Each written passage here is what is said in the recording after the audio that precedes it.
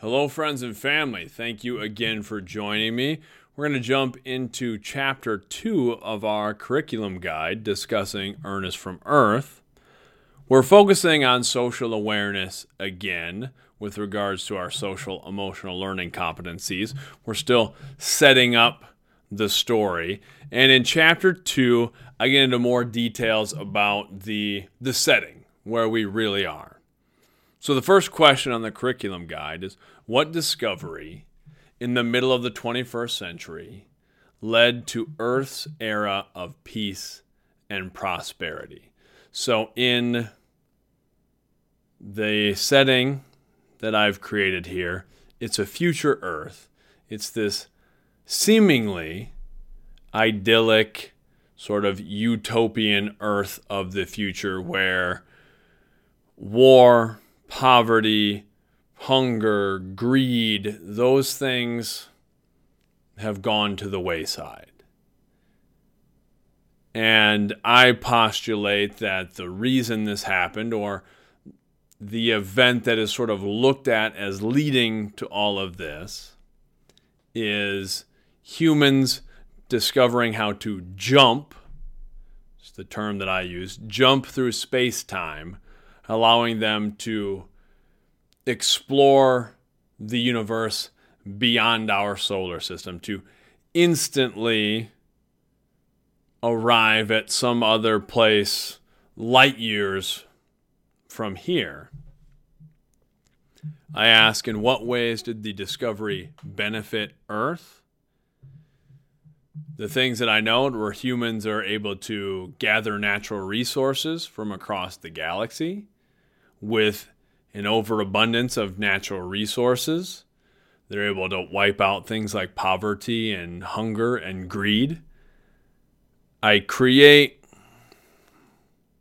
this very idyllic situation.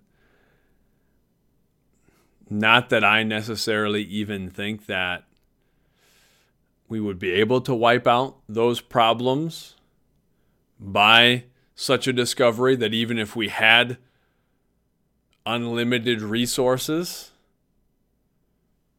the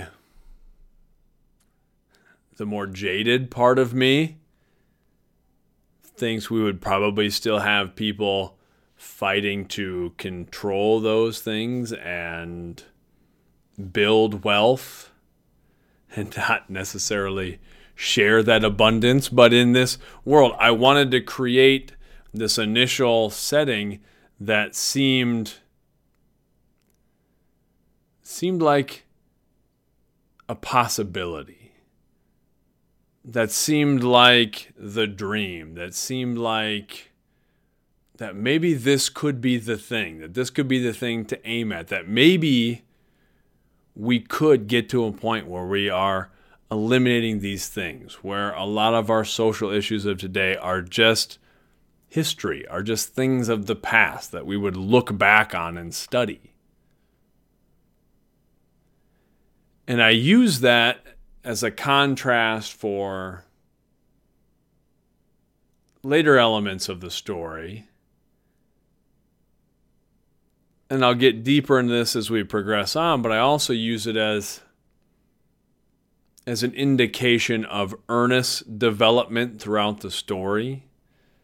That he starts out very much as an innocent and sees things as very idyllic. And not to give away too much, but later on in the story, he has to ask some questions of himself.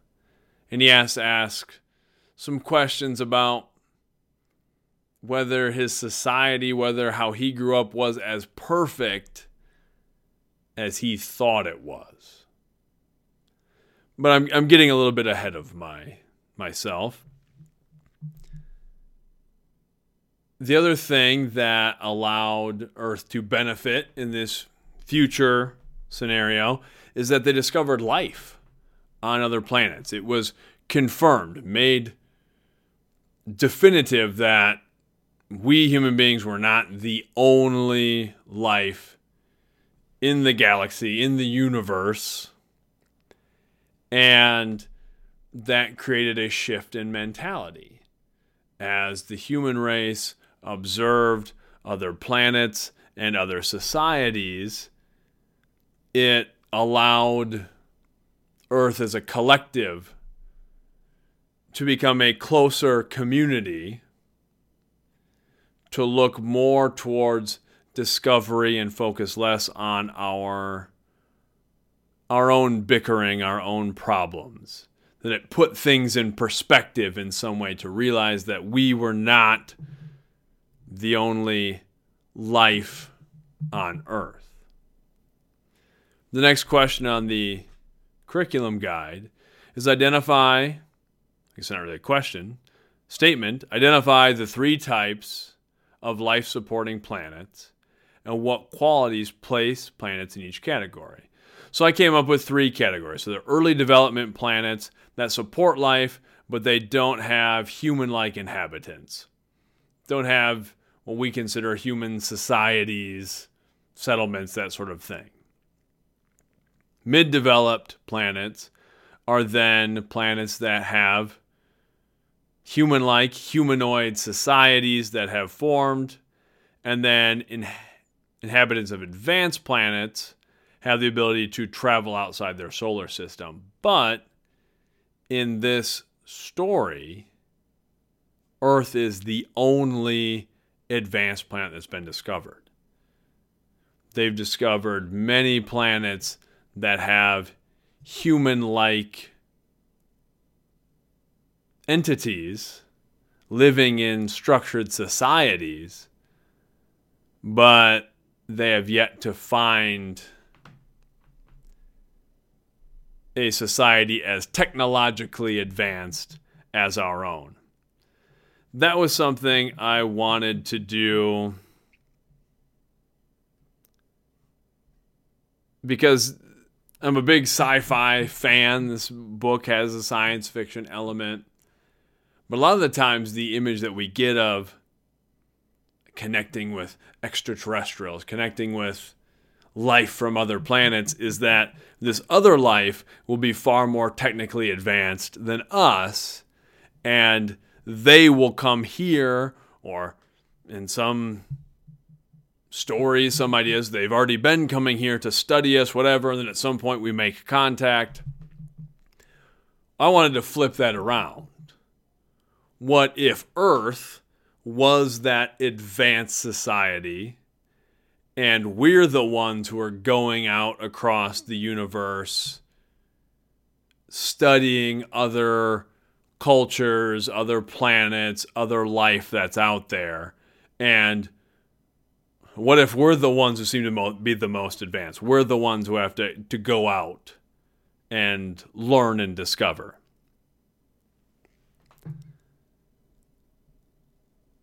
The next question is, or the next topic, describe Earth in the 22nd century. Kind of covered that. It's an Earth where it's peace, it's prosperity.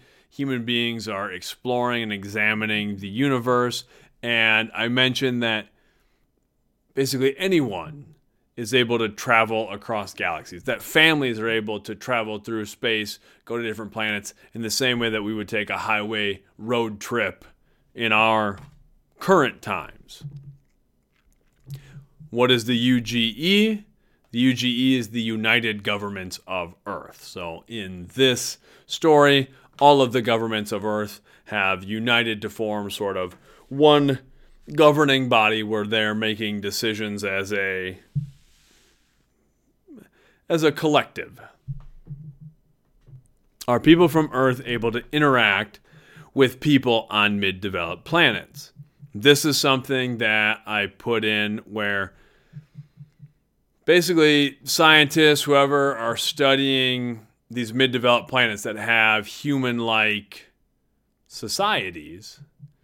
They're studying them from afar. They're using high-tech satellites to observe. They're maybe sending down probes or doing things like that, but we're not interacting with them socially. We're not making connections.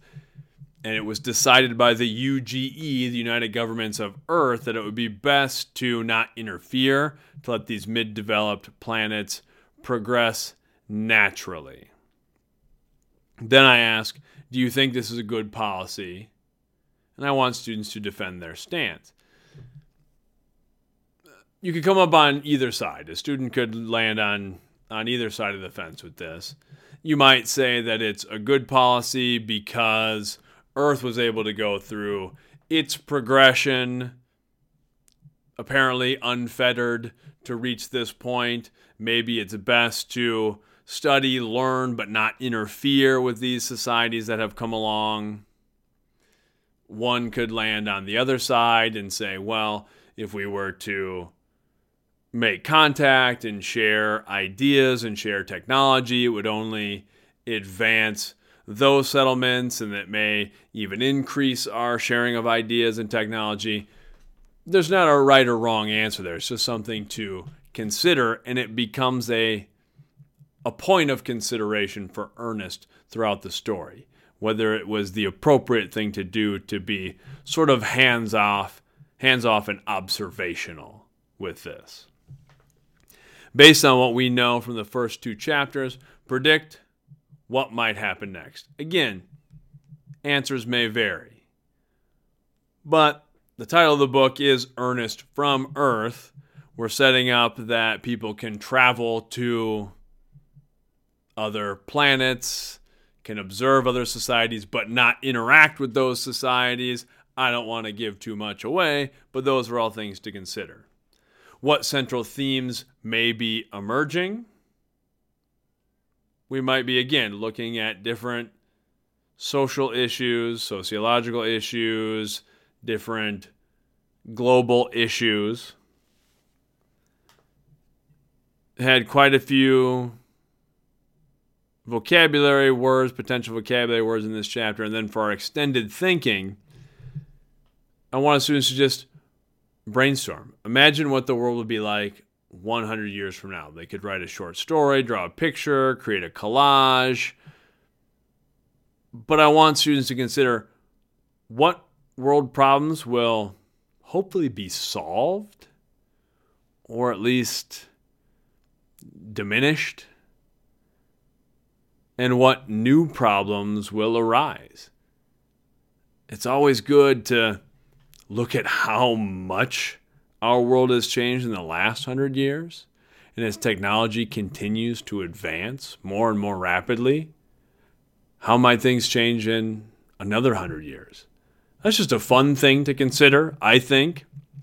I enjoyed that part of writing the book. It was like, okay, well, how would I picture the world? And I was being very optimistic. Like, what if this happened? What if we could sort of create, and I honestly drew from sort of like the Gene Roddenberry Star Trek version of, we're traveling through the galaxy to learn and discover, and we have apparently solved a lot of these problems on Earth. We maybe find throughout the story that we haven't solved these problems as much as we think, but it is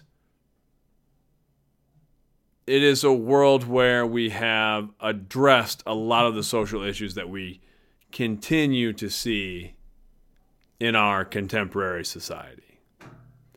That kind of wraps up the curriculum guide questions for this week, for this chapter. Thank you for joining, and we'll continue with Chapter 3 next time.